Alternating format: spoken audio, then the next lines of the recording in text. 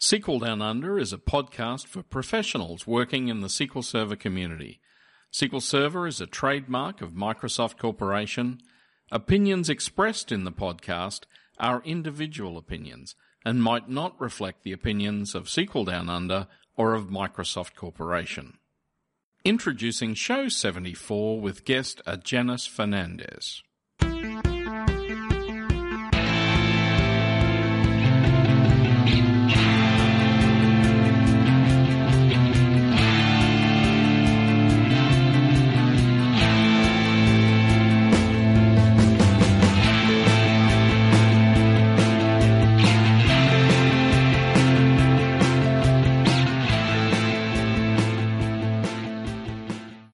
Our guest today is a principal program manager in Microsoft. And so welcome, Argenis. Thank you very much, Greg. It's a pleasure to be here. Awesome. And so listen, I've sort of followed where you've been over the years, but I might get you to just give people a quick background on your position and how you came to be here. I'm a principal PM on the SQL Server engineering team. So basically the team that does on-prem, SQL Server, Windows, and Linux. And my peers are also known as the Tiger team, right? Mm-hmm. My peers are Pedro Lopes, who's the relational engine PM, Pamela Hood, who is the storage engine PM, and then you have Saurabh Agarwal, who handles data movement and replication, AGs, and all of those things. And then you have Vin Yu, who's the PM for containers, et cetera, et cetera. And then me, I do a little bit of everything. I'd say I'm one of the weird animals on the team because I recently joined back in April. So I have two aspects to my job, the business aspect of my job and then the technical aspect of my job. The business aspect is managing the hosting business for SQL Server. And hosting for us means anyone who sells SQL Server to an end customer, right? So for example, AWS is my largest customer, and then Rackspace, NTT Data, and all those guys, right? So those will be my customers from the business point of view. I oversee the relationship with all of those folks, and then that must be fun. I have a lot to do in that area, yes. And so, but that's not all. On the other part of my job on the business side is kind of participate in the OEM and hardware manufacturing relationships. That we have on SQL Server engineering team, right? Because we want to make sure that whatever we do has it's kind of keeping up with the technology that's out there. Whatever hardware innovation is taking place, we want to make sure that SQL Server is at the forefront of the tip of the spear, so to speak, for embracing new technologies. And one of those technologies is actually persistent memory, which is actually my technical role within the team, right? So I PM features for the database engine. I work very closely with the performance engineering team, and out of that team, there's a few engineers who dedicated themselves to working on pretty cutting edge features for SQL Server to embrace hardware innovation. The main one, or the most prominent one, I should say, on SQL Server 2019 is persistent memory. Persistent memory is it's going to change so many things out there. Yes, I think so. In fact, I should note that this is the first of the shows that I'm organizing for SQL Server 2019, and this is a topic I was keen to see as part of this. Because now, in your case, though, you have a background in storage and things as well. I do, yeah. So I used to work for a storage company, Pure Storage, up until early on this year.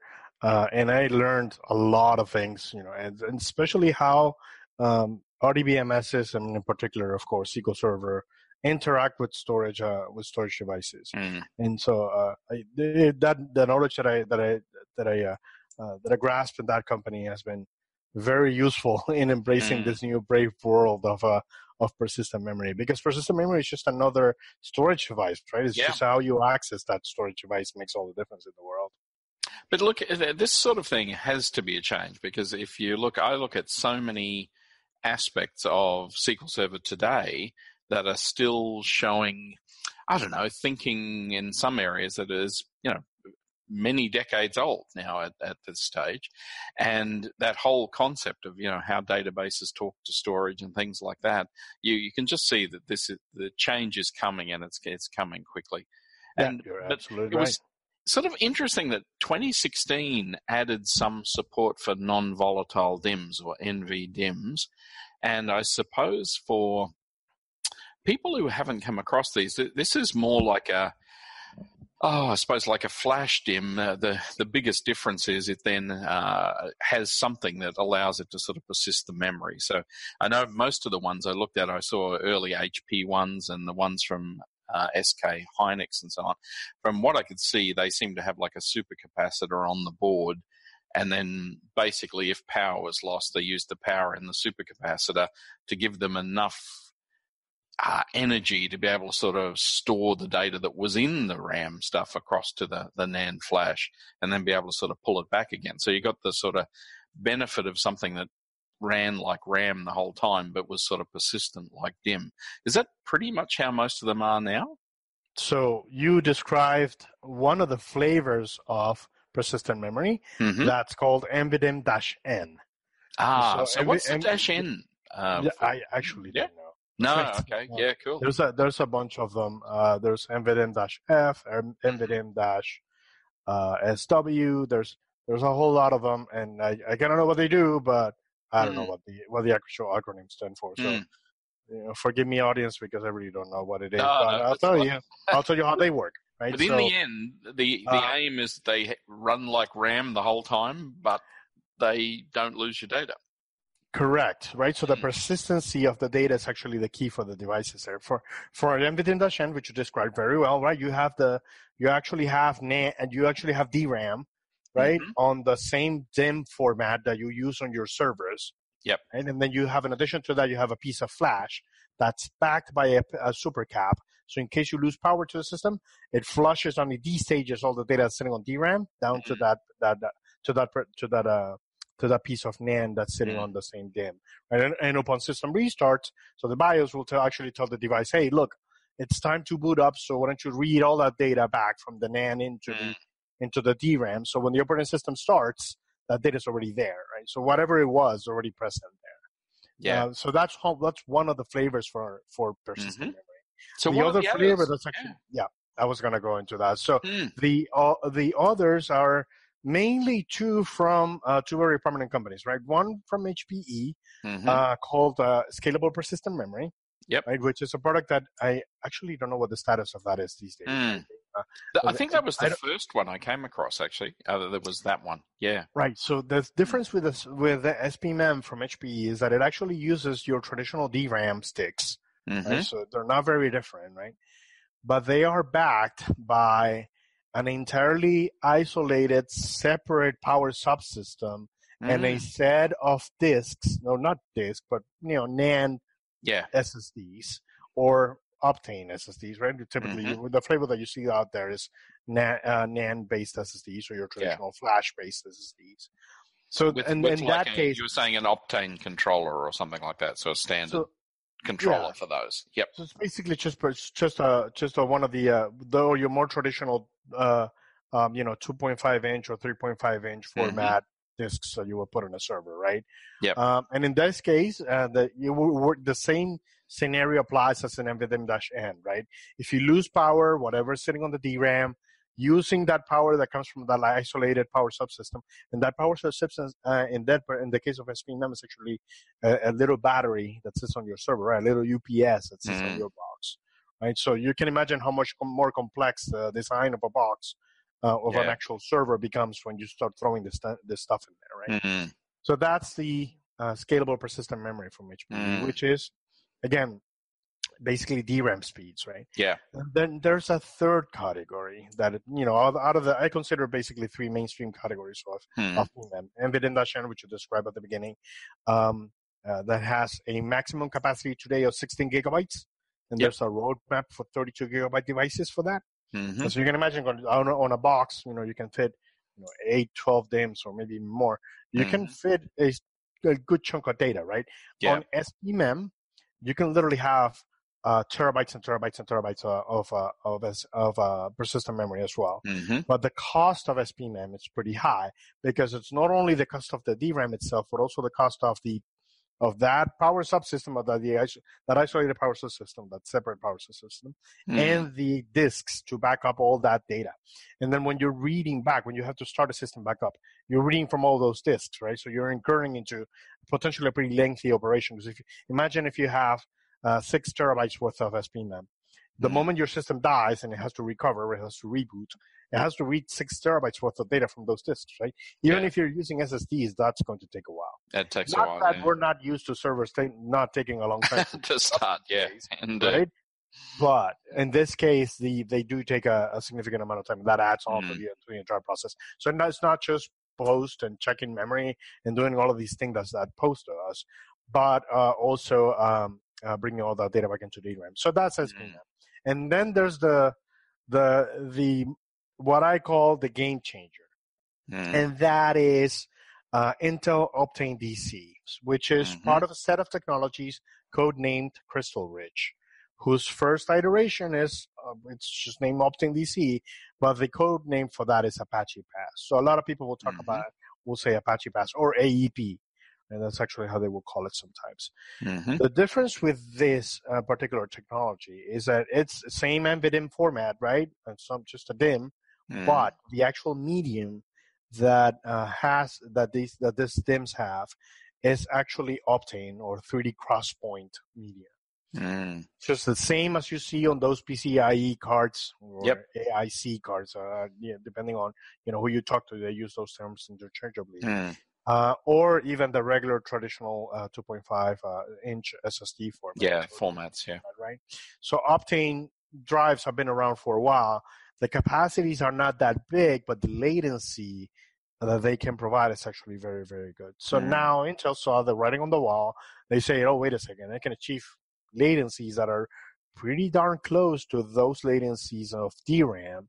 So now I can do a product that has very similar performance characteristics to DRAM, yet has significantly bigger footprint from the storage point of view. So you can provide more capacity on Apache Pass than you could on any of the other persistent memory solutions out there.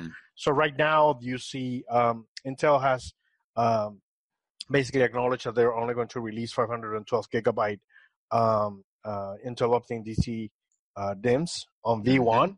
But you can imagine that they have a roadmap for denser DIMMs coming up in the future. But that's a big game changer to me because it actually enables big capacity without having to buy a lot of DRAM. So that the price per scenarios become interesting there. Yeah, it all sort of struck me that when I looked at like the PCI, like NVMe cards or things like that, or back in the Fusion cards or things like that, it was still usually always the bus was the main bottleneck in that sort of whole architecture, and it always sort of struck me as odd that they didn't have some arrangement where you could like plug them into the memory socket somehow or something.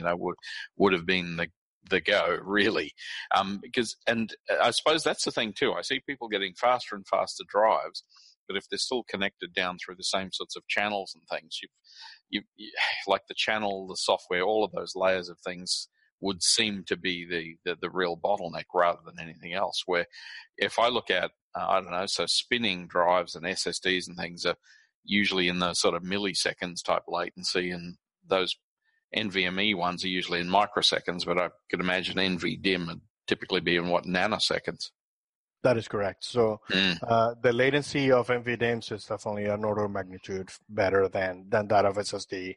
Even PCIe attached NAND or PCIe attached Optane, the latency of a device that sits on the memory bus, it's definitely going to be a few CPU cycles measured in nanoseconds. So that's latency of register access is also single digit nanosecond, right? So it's extremely fast. But depending on what technology you use, and you get double digit or maybe even triple digit latency.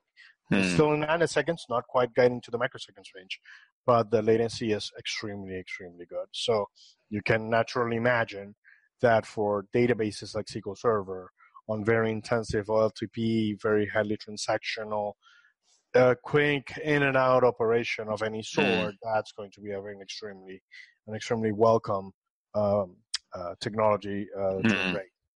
So, look, one thing though I'm thinking also is that the thing I was saying before about even design of SQL Server is that, again, you've got this thing where we had like the buffer cache, you've got the pages, and the buffer cache is basically a cache of pages off the disk. What was the storage before? But the thing is, if the storage is basically memory, doesn't that sort of mean that the whole need for a page cache starts to disappear? I mean, you could sort of directly address that's actually one of the things that we're tackling with SQL Server 2019. There's a new feature that we rolled out with CTP 2.1 that's actually called hybrid buffer pool. And so with hybrid buffer pool, what we do is precisely avoid all of those code paths to perform a physical I/O, because a logical I/O is a physical I/O on hybrid buffer pool when your database sits on an NVDIM device. Yeah. So that's really interesting, right? Now, if you have a query that needs to be sufficed with some pages, our page finding functions basically say, oh wait, I already know that my page is actually sitting on an NVDIM device. I'm just going to access it directly on the NVDIM device. I'm not going to actually make a copy of it before I deal with it on the buffer pool, because that only adds latency, right? So we're avoiding a lot of kind of baggage from the engine that was there before because it was necessary. Right? Yeah. It made perfect sense before. We could only make things work by caching things into memory, which is, strangely enough, a concept that translates directly to how some storage subsystems work, right? They have some persistent medium, and they have some, immediately accessible medium that provides better latency. So in general, we're shifting away from that model into a much more flat, kind of a storage access model. But this is challenging basic von Neumann computer architecture designs, right? Where you had your primary memory and your secondary memory and your CPU, right? Now everything could be primary memory. Yeah. So the big challenge for us on the SQL Server engineering side is acknowledging that we can do a lot of things very differently, right? So to start getting wild with your imagination as to what could we possibly persist on PMEM, the possibilities are endless, right? There's a lot of things, for example, a lot of things that are generated at runtime on SQL Server. The whole concept of ramping up as a SQL Server, which is a fundamental performance issue, right? So if you lose your box, whenever it recovers, there'll be a period through which that box has to go, on which it's going to actually have to compile many more plans than otherwise it would. And it's going to have to cache a lot of plans, and it's going to have to do a bunch of things that could just be in memory by the time you boot up if it's persistent. Yeah. You see what I mean? So Absolutely. all of those, you could have persistent query plans and things like that they're just we there. We could get already. wild with this stuff. We could go beyond the moon, right? So we can really take a hard look at all the things that we have done over the course of 25 years, right? So you nailed it, actually, when you said SQL Server has code that has been around for decades. That's 2.5 decades to be exact. Yeah. And all of these things we're taking a hard look at, Yeah, no, that's completely awesome. Yeah, because things like the page caches and stuff basically become unnecessary copies of what's in the original storage in that case. Yeah, that's kind of cool. Well, I mean, from the storage, you can only access clean pages, right? The moment you modify a page, we definitely have to make a copy of it. If eventually we're going to have to flush it back into the PMEM device, or maybe even into some other device, right? Depending on what you're doing. So that's why we call it hybrid buffer pool, because not only are you accessing pages directly on their persistent memory devices, but you could also continue to perform your traditional page caching, or like that we have always done forever and ever. It's a mixture of the two. Your buffer pool is really just, this is just, nerd tidbit there. Buffer pool is just an array of addresses. Yeah. And it's literally just a C struct with an array of memory addresses. And that points to, page ID, memory address, page ID, memory address. And that's really it, right? So when I need to go find a page, if I don't find it in that array, then I just go fetch it from this, because that actually means a physical I/O, right? So now we've modified that. So instead of actually going to the disk device, we just directly access the memory mapped portion of the database file. And you don't have to map at all, which is actually an interesting kind of use case for PMEM. You can put a portion of your database on PMEM. You don't have to put it all on PMEM, right? So the possibilities are really pretty interesting there. Some pretty cool scenarios. Yeah, no, it all looks really interesting. But in 2016, I remember Bob Ward had a post where he was talking about the tail of the log caching on NVDIM. And so that was sort of, I suppose, really dealing with the fact that at the time, probably drives were only typically 8 gig or something like that. So it was like what you could actually put on that would be useful. That's correct. So when we rolled out 2016, it was actually 2016 SP1 when we embraced tail of the log caching. This feature basically meant, we took a hard look at, the up and coming technologies, and we said back then, okay, so PMEM is becoming a thing, but the capacity of PMEM is actually not that great. They're pretty expensive and, has limited use cases right now. So what can we do for 2016? And that's what we built. We built tail of the log caching. So basically your log buffers, before they're about to be flushed into a persistent device, we don't have to go through the entire storage stack for that. Literally, we directly access the memory, the PMEM device, and we perform a flush using the DAX interface for the file system.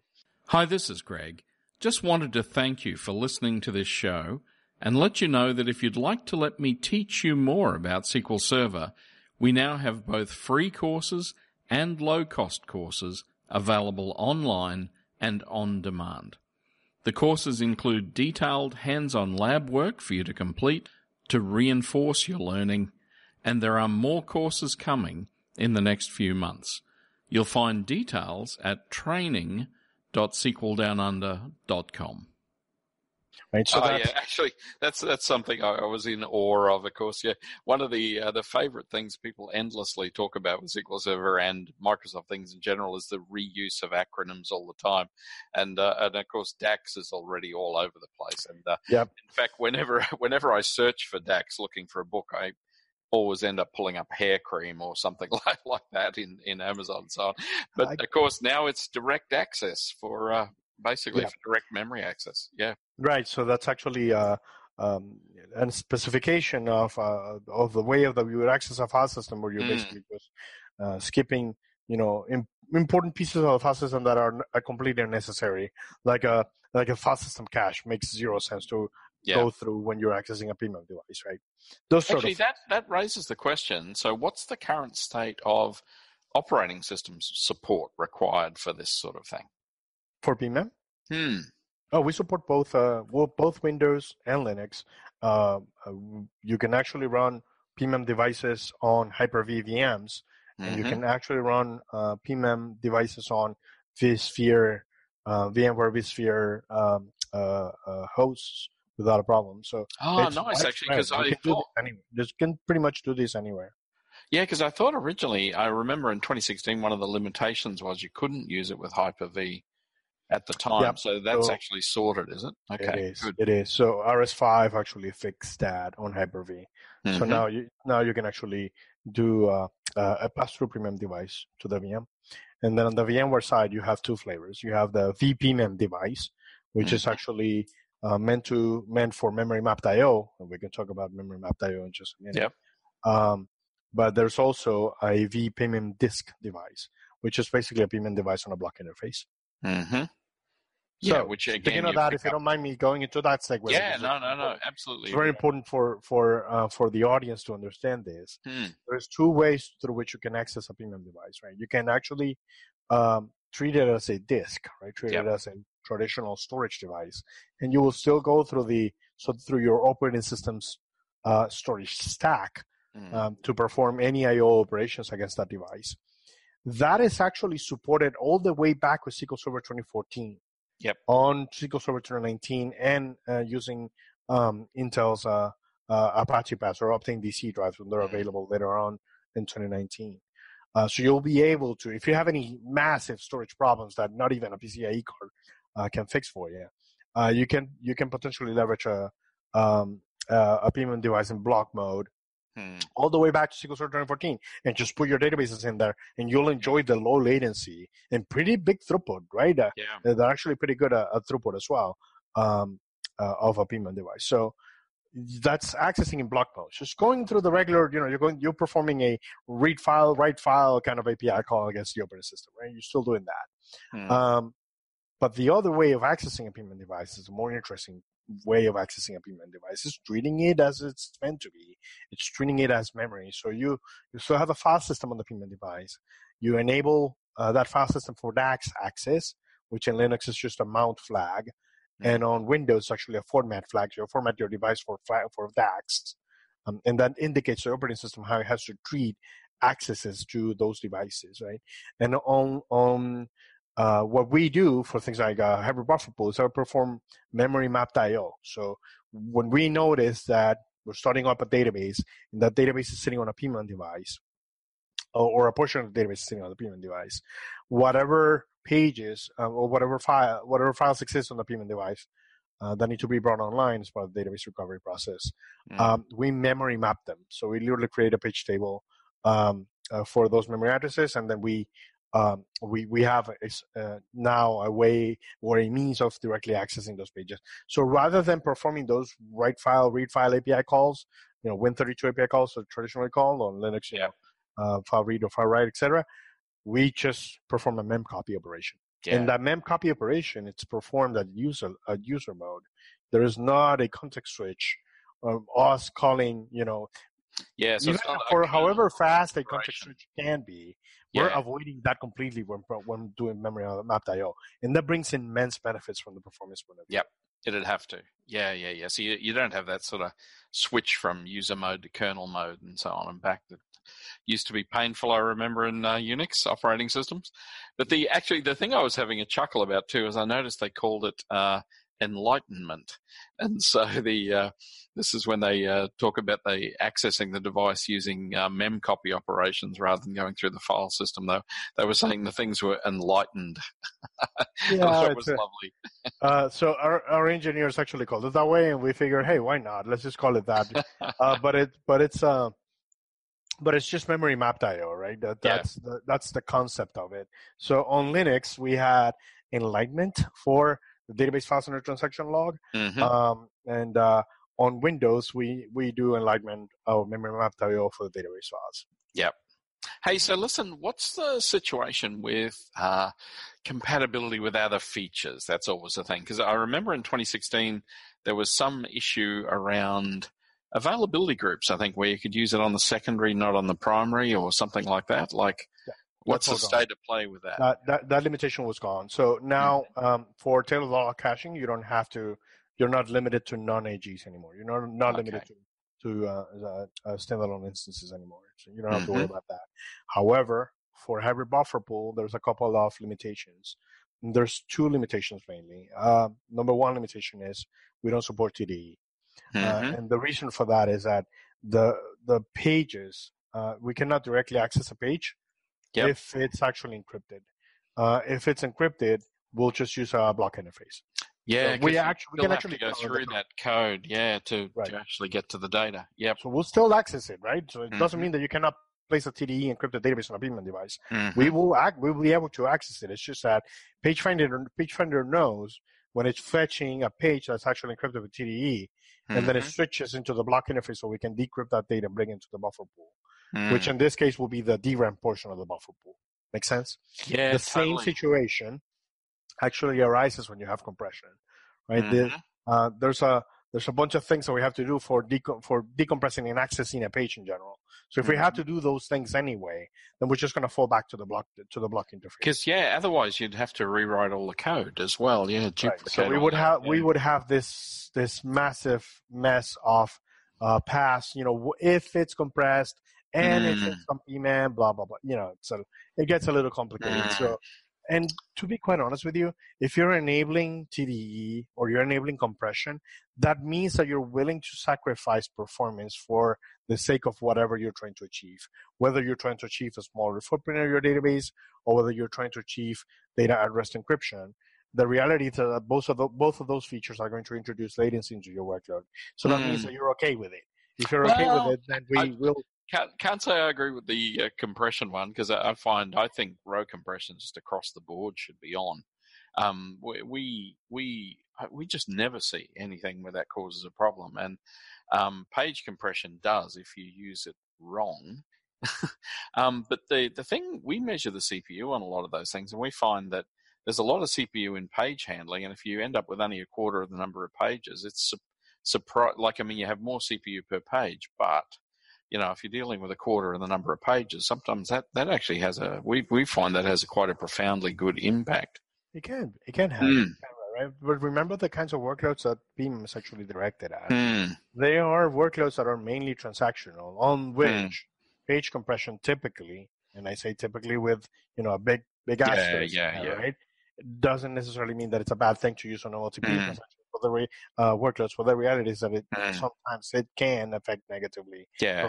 I know usually what we go looking for is things, they normally say the petition is scanned more than 70 or 80% of the time and updated less than 20% or something like that.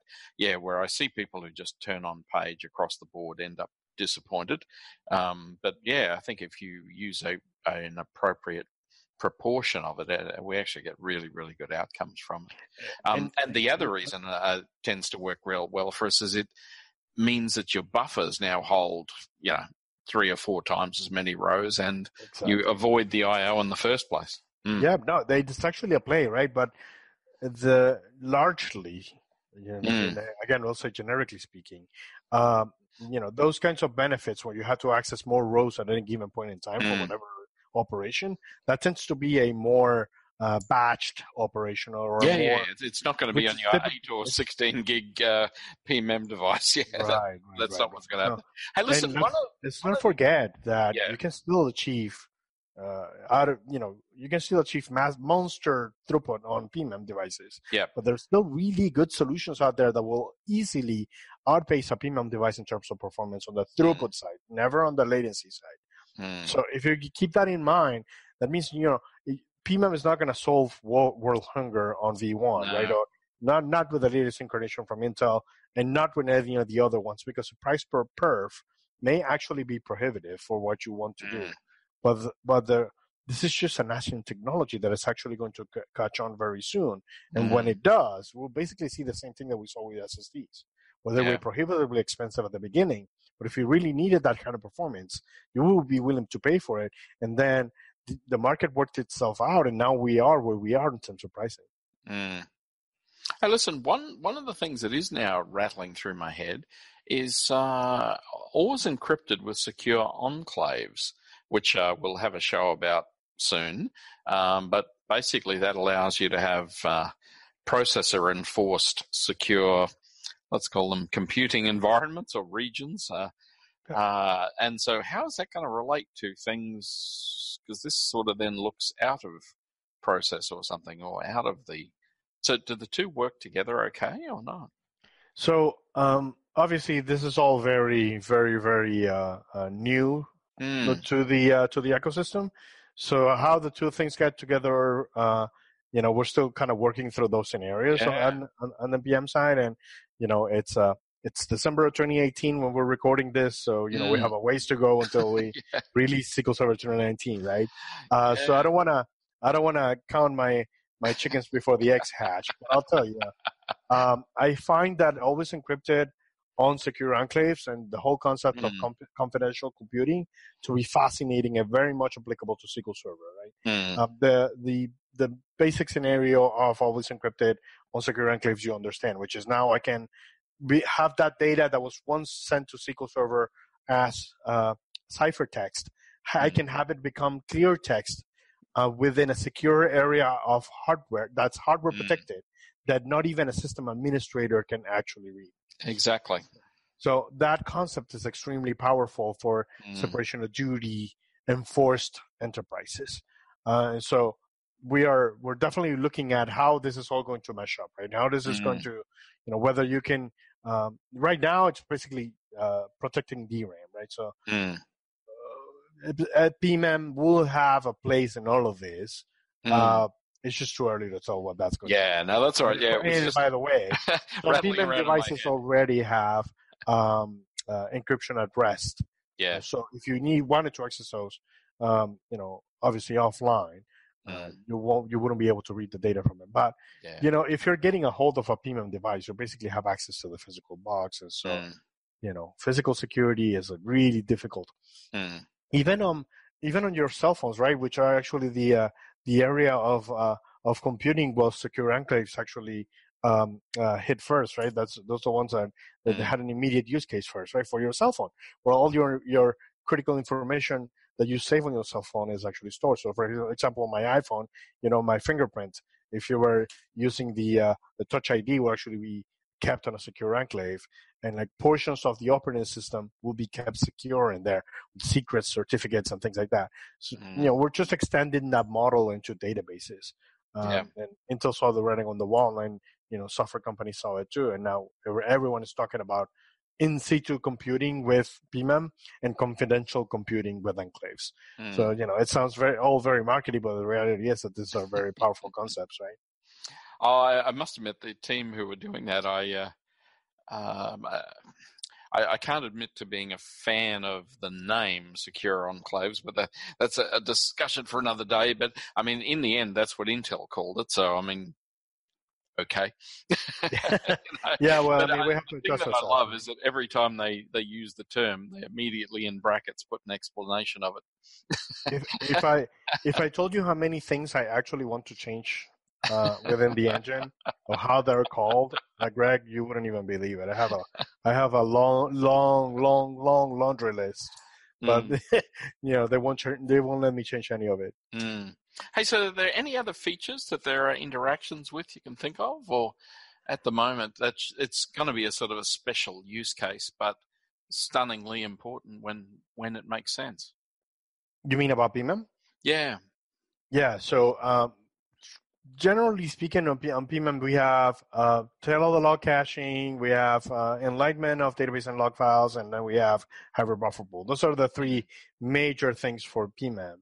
Cool. But you can imagine that things are going to branch out from there, and we're definitely looking into what things we want to prioritize on, what things we want to land on 2019, what things we want to kind of marinate a little bit longer and understand how we're going to do them and how we're going to apply them and all of these things. But what the best part is that we don't have to wait for the next big release of SQL Server to do any of this because we have Azure, right? Yeah. We can keep working on things, and whenever they're ready, we'll just start releasing them on Azure. So you can imagine that in Azure at some point we'll have PMEM devices. I can't claim to have any knowledge on when that's going to happen, but you can imagine that as any new hardware technology, eventually we'll have that there as well. Yeah, I know, for sure. I mean, eventually that will be there. And so that's all awesome, Janice. So listen, is there anywhere that people will see you coming up, or sessions you're doing, or anything anywhere? Or so the up and coming will be at SQL Bits, and we're definitely going to be there full force. A lot of us are actually traveling to the UK for SQL Bits. So if people want to come have a chat with us about all the goodness of 2019 and all the nitty-gritty details about all the different features that come with 2019, of which I'll tell you the list is ever increasing because it's growing. Yeah, we're not done. We're far from done. Like, we're at CTP 2.2 and the list is pretty big, but I can tell you guys we're still working on things, right? Actually, one that I didn't see in the list much, is there any love for T-SQL things? I mean, there's obviously the inlining of functions and things, which we'll talk about another show. But I'm just thinking about just straight out language enhancements. I couldn't see. There's graphs enhancements as well. Yeah, there's a few. There's also the approximate. Approximate count, distinct counts, and those things. Yep. The approximate QP, that's how we call it. The idea that you don't have to scan your entire data set to get an idea of what it contains. No, that's right, because there's many times in code when you need to know roughly how many of something is there, and But it's not just in code, right? This actually has very, very, very real business applications. You don't need to know exactly how many flowers your competitor sold. No. If they sold more than you did, if you get a rough idea, that gives you an idea of where things go, right? What to do about it. You don't need to know down to the cent how many dollars your supermarket made. But if you get a good idea within 2 or 3 digits, you're more than happy with that number, right? So things like that. Obviously, I'm not advocating for sloppy accounting here. No, all I'm saying is that these have, the features like that have true business impact. In my case, I can just see many situations where people are providing, like a status of where they're up to in the middle of processing something or things. And at the moment, often they go off and count the entire lot of them before they then start giving you where you're up to. It's a bit like I find now I often start copying files in Windows and it sits there for 10 minutes working out how long it will take to copy the files, and I just think, just copy. In the end, I've got to wait anyway. So, just start copying. Yep, you're absolutely correct. How about that? Get going. I'm waiting here. Yeah. So you don't always have to know exactly. No, that's great. And so look, SQL Bits, that'd be an awesome one. Big shout out to the guys in the UK. I must admit, I'm jealous. I'm not going to get to that one, but we have lots of people listen, both from the UK and people who do go to those events. And when I look around the world each year, that looks like one of the fun places to be, actually. Oh, yeah. Every time I go to Bits, I have a blast, and it's an absolute delight. Some people just go for the party itself, right? Like the parties are always fantastic. But the reality is that it's actually one of the best conferences for SQL Server out there. Absolutely. So we just enjoy it very, very much. Awesome. Well, thank you so very much for your time today, Argenis. Greg, it's been my pleasure. Thank you for having me here, and thank you for being such a big advocate for us out there. Thank you for your work on the SDU tools, which we find super, super, super helpful. Oh, cool. And thank you for all you do for the community. So awesome. Thanks, man. All right.